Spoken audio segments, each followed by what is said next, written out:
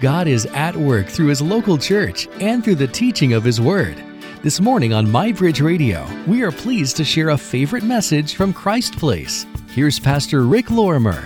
This week, we want to talk about the advent of joy. I would like to also mention to you that this candle that we light for the advent of joy is also called the shepherd's candle. And you'll see why. If you would, grab your Bibles if you brought them. If not, you can pay attention to the screens. We're going to go to Luke's Gospel. Yes, Luke's Gospel, chapter 2. We're going to start with verse 8. That night there were shepherds staying in the fields nearby, guarding their flocks of sheep. And suddenly an angel of the Lord appeared among them, and the radiance of the Lord's glory surrounded them, and they were terrified. How many would just be honest? You'd be terrified too. Yes, amen. Verse 10, but the angel assured them, don't be afraid. I bring you good news that will bring great joy to all people. How many people? All people. All people. Verse 11, the Savior, yes, the Messiah, the Lord has been born today in Bethlehem, the city of David, and you will recognize him by this sign. You will find a baby wrapped snugly in the strips of cloth, lying in a manger.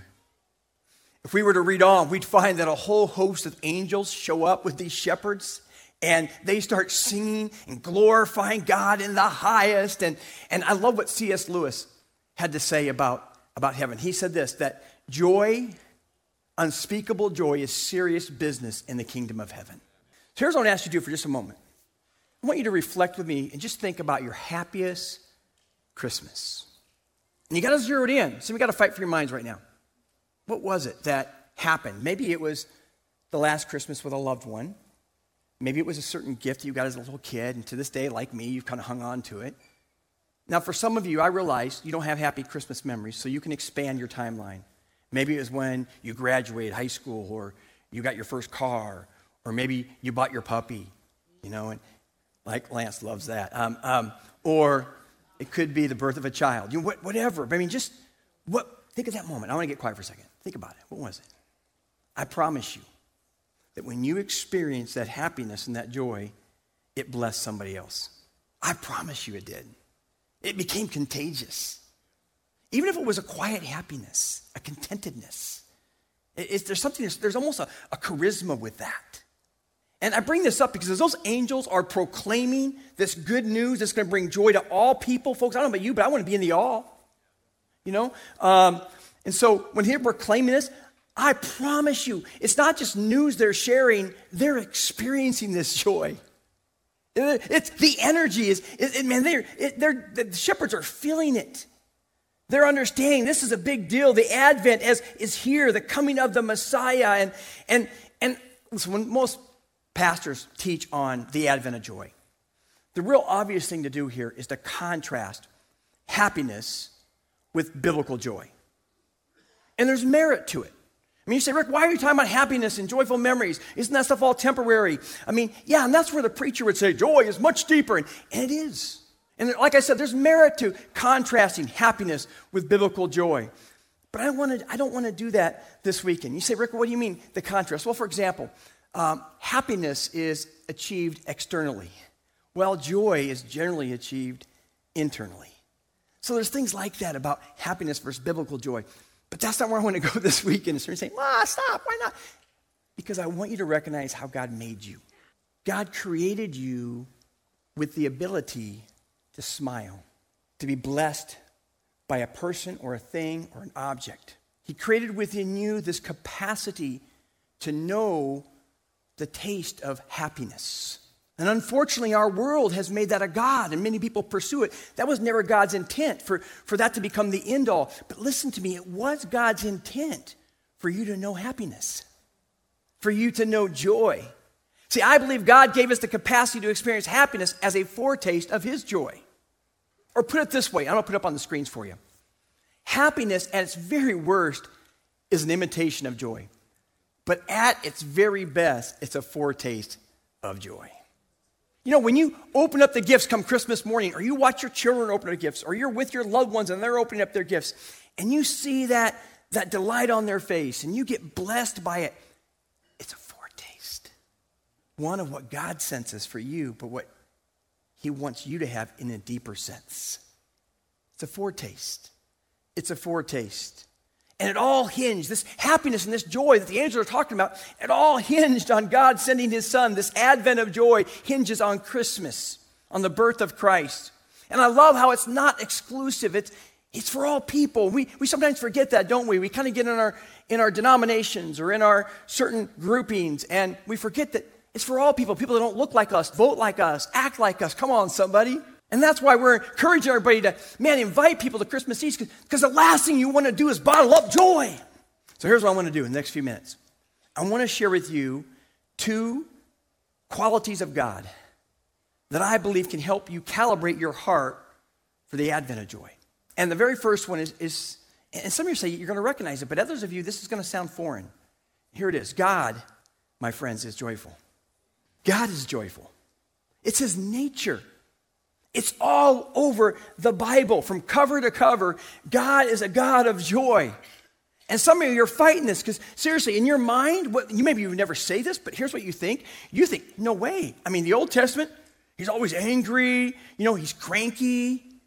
And then the New Testament, he's nice. It's like he got converted or something. But that's not true. He's a God of joy throughout the Bible. And what I'd like to do is I'd like to walk you through some Old Testament passages to illustrate this for you so that you're more open to his nature and the joy he wants you to experience this Christmas. So the first passage I want to show you is Isaiah 62. It's a prophet Isaiah, 600 to 700 years before Christ is born. Listen to what the prophet says. As a young man marries a young woman, so will your builder marry you. Look how builder is capitalized there. As a bridegroom rejoices over the bride, so will your God rejoice over you. How many of you have ever thought, man, God just rejoices over me? Sometimes we sing a song, we're talking about how God is proud of me. And it's like, I don't know about you, but that's hard for me sometimes to digest because I know me. But God does. He rejoices over his children. Even as my father rejoiced over me and I opened up those army sets. God rejoices. And I love this illustration that the prophet gives us of a wedding. Have you ever gone to a wedding where the bridegroom is like, he sees the bride and all of a sudden he starts weeping out of terror? Maybe later, but not at the wedding. No, man. I've never been to a wedding where the groom is going like, ah! He's like lit up. My son Joshua, when Kelsey started walking down the aisle, he actually got audible. He went, yes! The bridegroom is filled with love and pride and, we're talking delight and pure joy. I've never seen a groom with horror on his face or a disgust. It's pure joy and delight. And that's what God does when he sees you. As a bridegroom rejoices over his bride, so God rejoices over you. Now look at Zephaniah chapter 3, verse 17. For the Lord your God is living among you. He's a mighty Savior. He will take delight in you with gladness. With his love, he will calm all your fears. He will rejoice over you with joyful songs. How often do you imagine God singing over you? God's singing over you. God's singing over us with joy. You really won't understand who God is completely until you understand this about him, that God is the most joyful being in the universe. It's the truth. You say, yeah, but Rick, how come there's sorrow and there's anger and we see how God is, broken over humanity? And yeah, sorrow and anger are temporary responses to a fallen world. But God's posture is one of joy. See, some of us have a wrong narrative in our head about God. I like how even David, who had blown it so many times, this beautiful picture of redemption, King David, I love how he understood this, and you can see it in Psalms 30. Listen to what he says. For his anger is but for a moment, and his favor is a lifetime. Look at the contrast there. Anger is temporary, but his favor is a lifetime. Weeping may tarry for the night, but joy comes what? In the morning. The sorrow of God and the anger of God are his temporary responses to a fallen world, and they will be banished someday forever on the day when God sets the world right, which happens in one of two ways for you. Either it's the second advent and his second coming, or it's our homecoming when we come home to God. Everything is set right. And if you're a Christ follower, then you know this, but you may not have experienced it. But our God's a God of joy. We see it first and foremost from Jesus himself. Here's what Jesus said: if you have seen me, you have seen the Father. And if you read the New Testament, you see, man, Jesus was somebody who loved to have fun. He was a joy to be around, so much so that little kids, man, they would flock to Jesus. Have you ever seen kids flock to a killjoy? Kids want to be around Jesus. And it's with this in mind, I want to bring you to the second truth really about God that I would love for us to digest. So first of all, we know God is a God of joy. He's a God of infinite joy. But here's a second truth, that God wants you to experience his joy. God wants you to experience his joy. As a matter of fact, one of the responsibilities of the Holy Spirit that has been commissioned by God to live in us is to cultivate joy in us. You can find it, how Paul, he describes it as the fruit of the Spirit in Galatians chapter 5. I'll read it to you here, verse 22. He says, but the fruit of the Spirit is love, what? Joy, peace, patience, kindness, goodness, faithfulness, gentleness, self-control. Against such things, there is no law. You know, no one's going to arrest you for being too joyful. They might actually want to know why you're so joyful. Yeah. Isn't it a shame that we have some people that call themselves Christians and they're some of the most bitter, cranky people in the world? And it makes me wonder, have they met the same Savior we've met here? Who wants us to know joy. And if you're going through a season where you're having trouble making sense of this and you feel like it's incongruent with your life, then I believe that God wants to do something before you leave today. Check out what happens in John's Gospel, chapter 15, verse 11. Jesus is talking to his disciples about abiding in him and following his commands. And I want you to hear the heart of it, why Jesus wants his people to abide in him. Listen what he says. These things I have spoken to you, that my joy may be, what? In you, and that your joy may be full. That's God's hope for us, to experience his joy. 2 chapters later, Jesus is praying, and we get a chance to listen to a very intimate prayer of his. I want you to listen to these words. He's talking to the Father. And he says, I'm coming to you now, verse 13. But I say these things while I'm still in the world, so that they may have the full measure of my joy within them. Do you hear the heart of God here? God wants you to experience joy. You know what Nehemiah said? Nehemiah, man, was helping rebuild the walls of Jerusalem, and they hadn't heard the word of God spoken over them as a people, and they first started hearing it for the first time in their lives, and it broke them, and they were ashamed, and they were just broken over not fulfilling the law and not living the way God wanted them to live. And you know what Nehemiah said? He said, stop your crying, because guess what needs to happen right now? The joy of the Lord needs to be your strength. There comes a time when your past no longer haunts you and your present no longer shackles you, and you experience the joy of the Lord, and it begins to do something in you that no man, no counselor, no object could ever do. It's the joy of the Lord. It's the advent of joy in our lives that comes from Jesus. And God wants you to be full. So when we're not full, when we're running half empty, listen, I've been there before. It's not God. He's not the one missing. It's not his joy that's changed. It's been my attitude. Here's the thing about joy. Okay, I've shared with you two truths, that God is a God of infinite joy, that God wants you to be filled with his joy. But I'd like to give you now two practical ways for you to experience the advent of joy personally. And I'm going to start off by, this is not one of the first two things. I'm just going to be real honest with you. They're very simple to apply. I mean, joy, understanding how joy is to operate in our life, it's simple to understand, but it's not easy to implement, because of our nature generally. I brought my glasses up here because I have 20/20 vision, quite honestly. I do. But when you get older, sometimes your zoomer, I don't know what they call it medically, I call it a zoomer. The zoomer sticks. And so for me to read what's on the page, many times I got to put these on, and things become clearer. And my prayer has been that this weekend, God would do something in you where he helps you put your glasses on, or he helps you with your nature. Your nature wants to rob you of joy. The old man wants you to think that this is, oh, that's fine for somebody else, but it's not for you. That's a lie. I don't care what you're going through. You can experience joy.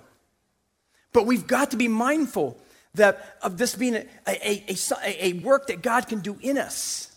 and not allow our nature or the season rob us of God's joy. We all, this season especially, we all have our agendas, our deadlines, our expectations. We're going full throttle during the Christmas season. It's like a Roman Empire type census of sorts, tallying how much money we can spend and how mesmerized we can be with sentimentalism.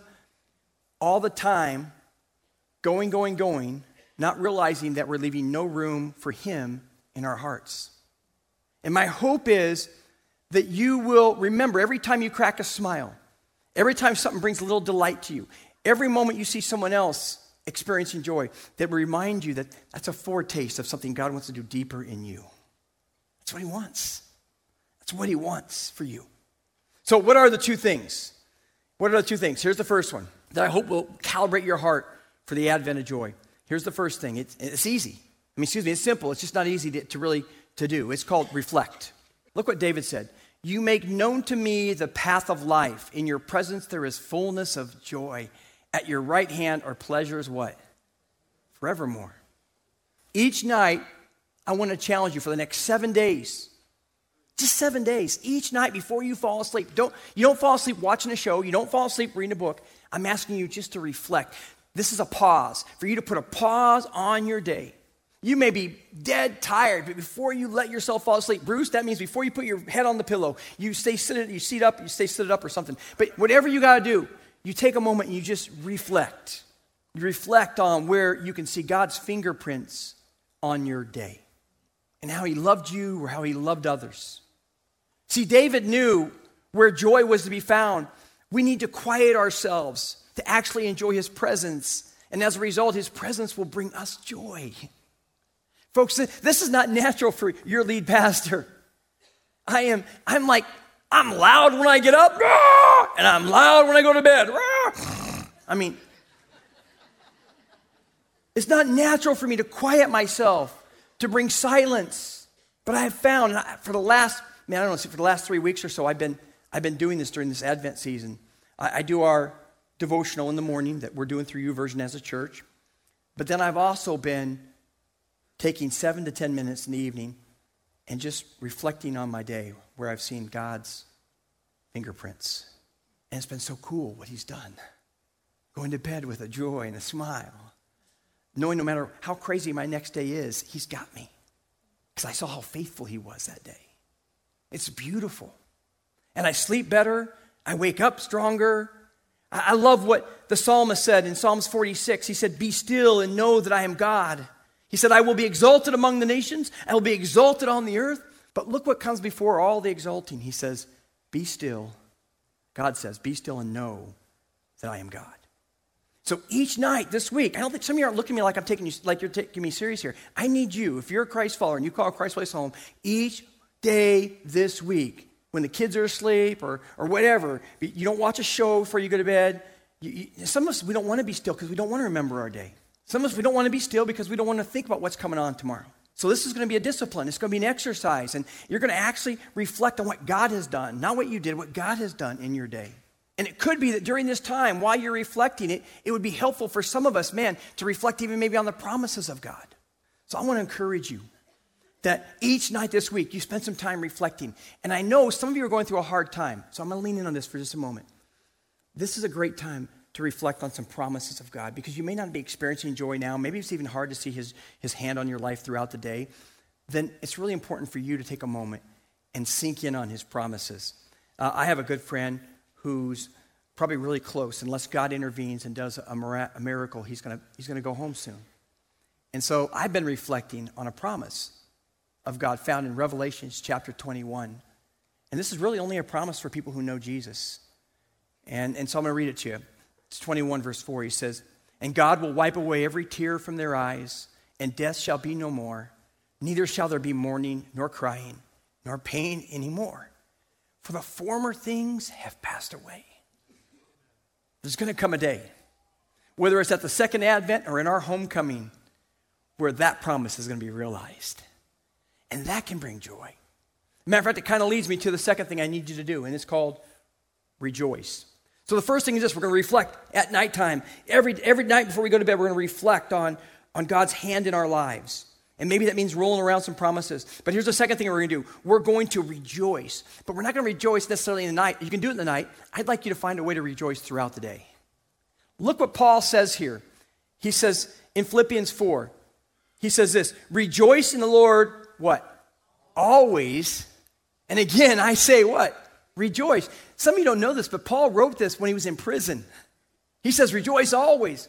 You know, you can be in prison, you can be going through a difficult time, and you can begin to exercise this muscle of showing gratitude to God, and it can be something beautiful. Why? Because gratitude is not merely an emotion, it's an attitude. And it's from the attitude of gratitude that God will actually, through your faith, bring joy. We have a teaching around, it's a principle we talk about, right decisions bring right emotions. Right decisions bring right feelings. And this is true. When you begin to practice gratitude, it's beautiful what God will do in your life. And you'll begin to see things that you couldn't see before. All of a sudden, your vision gets restored and things become clearer. Why? Because you're putting your hope and you're rejoicing in who you know is your hope. It becomes powerful. Gratitude is a choice. It's why James in chapter 1, verse 2 can say this. He said, count it all joy, my brothers. Don't be calling me brother when you're going to tell me to rejoice when I'm going through a hard time. But he says, count it all joy, my brothers, when you meet trials of various kinds, for you know that the testing of your faith produces steadfastness. What? How can I count it all joy? That word count, by the way, is a financial term in the Greek, and it means to evaluate. Here's what James is saying. Start reevaluating how you perceive your trials that are temporary. That God is moving behind the scenes. And that while you may not understand it, he wants joy to come in the morning for you. That he's got your best interest in mind. That he's got the bigger picture in mind. James is saying, man, recognize something here that God wants you not to be so caught up in the present to where you miss the outcome of what he will accomplish through trials. There's a cool Hebrew word. It's called dayenu. Dayenu. And it's a deep cry of gratitude that the Hebrews would express to God. And you find it especially being used during the Passover. Dayenu, dayenu. Cry of gratitude. Here's what it means. It means simply this, that it would have been enough. If God, if you just saved me, it would have been enough. If I just would have had the opportunity to see my grandson that one more time, it would have been enough. I remember when they had to do a diagnosis on me. They thought I might have cancer in 2018. It's by the way, that word, scary word, the unknown with it, the uncertainty with it. Some of you know. You've experienced it. You've gone through maybe some different treatments. So for, I think, a month, I had to wrestle with, hey, I might have cancer kind of thing. And God really helped cultivate in me that, you know what? If I don't have another day, die in you. What you've done in my life would have been enough. Die in you. It's what God wants to cultivate in us. And it really comes from this rejoicing, this gratitude that where we show him. And you know what? It becomes contagious. That's why, church, we can't just hoard our joy. We have to share it with others. We've got to get it out. Amen? So 2 things I'm asking you to do. They're simple, but they're not always easy because they're going to change up your day and your routine a little bit. First one is you're going to what? Reflect before you go to bed. The second thing you're going to do is you're going to rejoice throughout the day. You're going to find ways to give God praise, to rejoice in who he is in your life or what he's doing in your life, what he's doing in other people's lives. Reflect, rejoice. Why? Because I want you to be able to imagine that you're Nehemiah, that you're able to proclaim to your family, to your friends, that, man, the joy of the Lord is my strength. You know, church, nothing can keep you from God's joy but you. It's the truth. Nothing can keep you from being, understanding, experiencing God's joy but yourself. There are some of you hear me talking about joy and how God sings over us and God is joyful, and you've never experienced that. You have trouble even fathoming it. Your narrative is that God's always angry at you or you can never please him. And there are some of us, if we're really honest, we're far from God. You need to know there's not a one of us that knows Jesus that wasn't there at one point. But in the Gospel of Luke, it's really cool how Jesus drives home his joy. He gives these 3 stories. Stories about, man, there's a lost coin, there's lost sheep, and there's a lost son. And so he gives these parables, these stories. And when The thing that is lost is found in every single parable. This is the story. This is the outcome. This is the theme. He says, rejoice with me for what was lost was found. Have joy with me. Rejoice with me for what was lost has been found.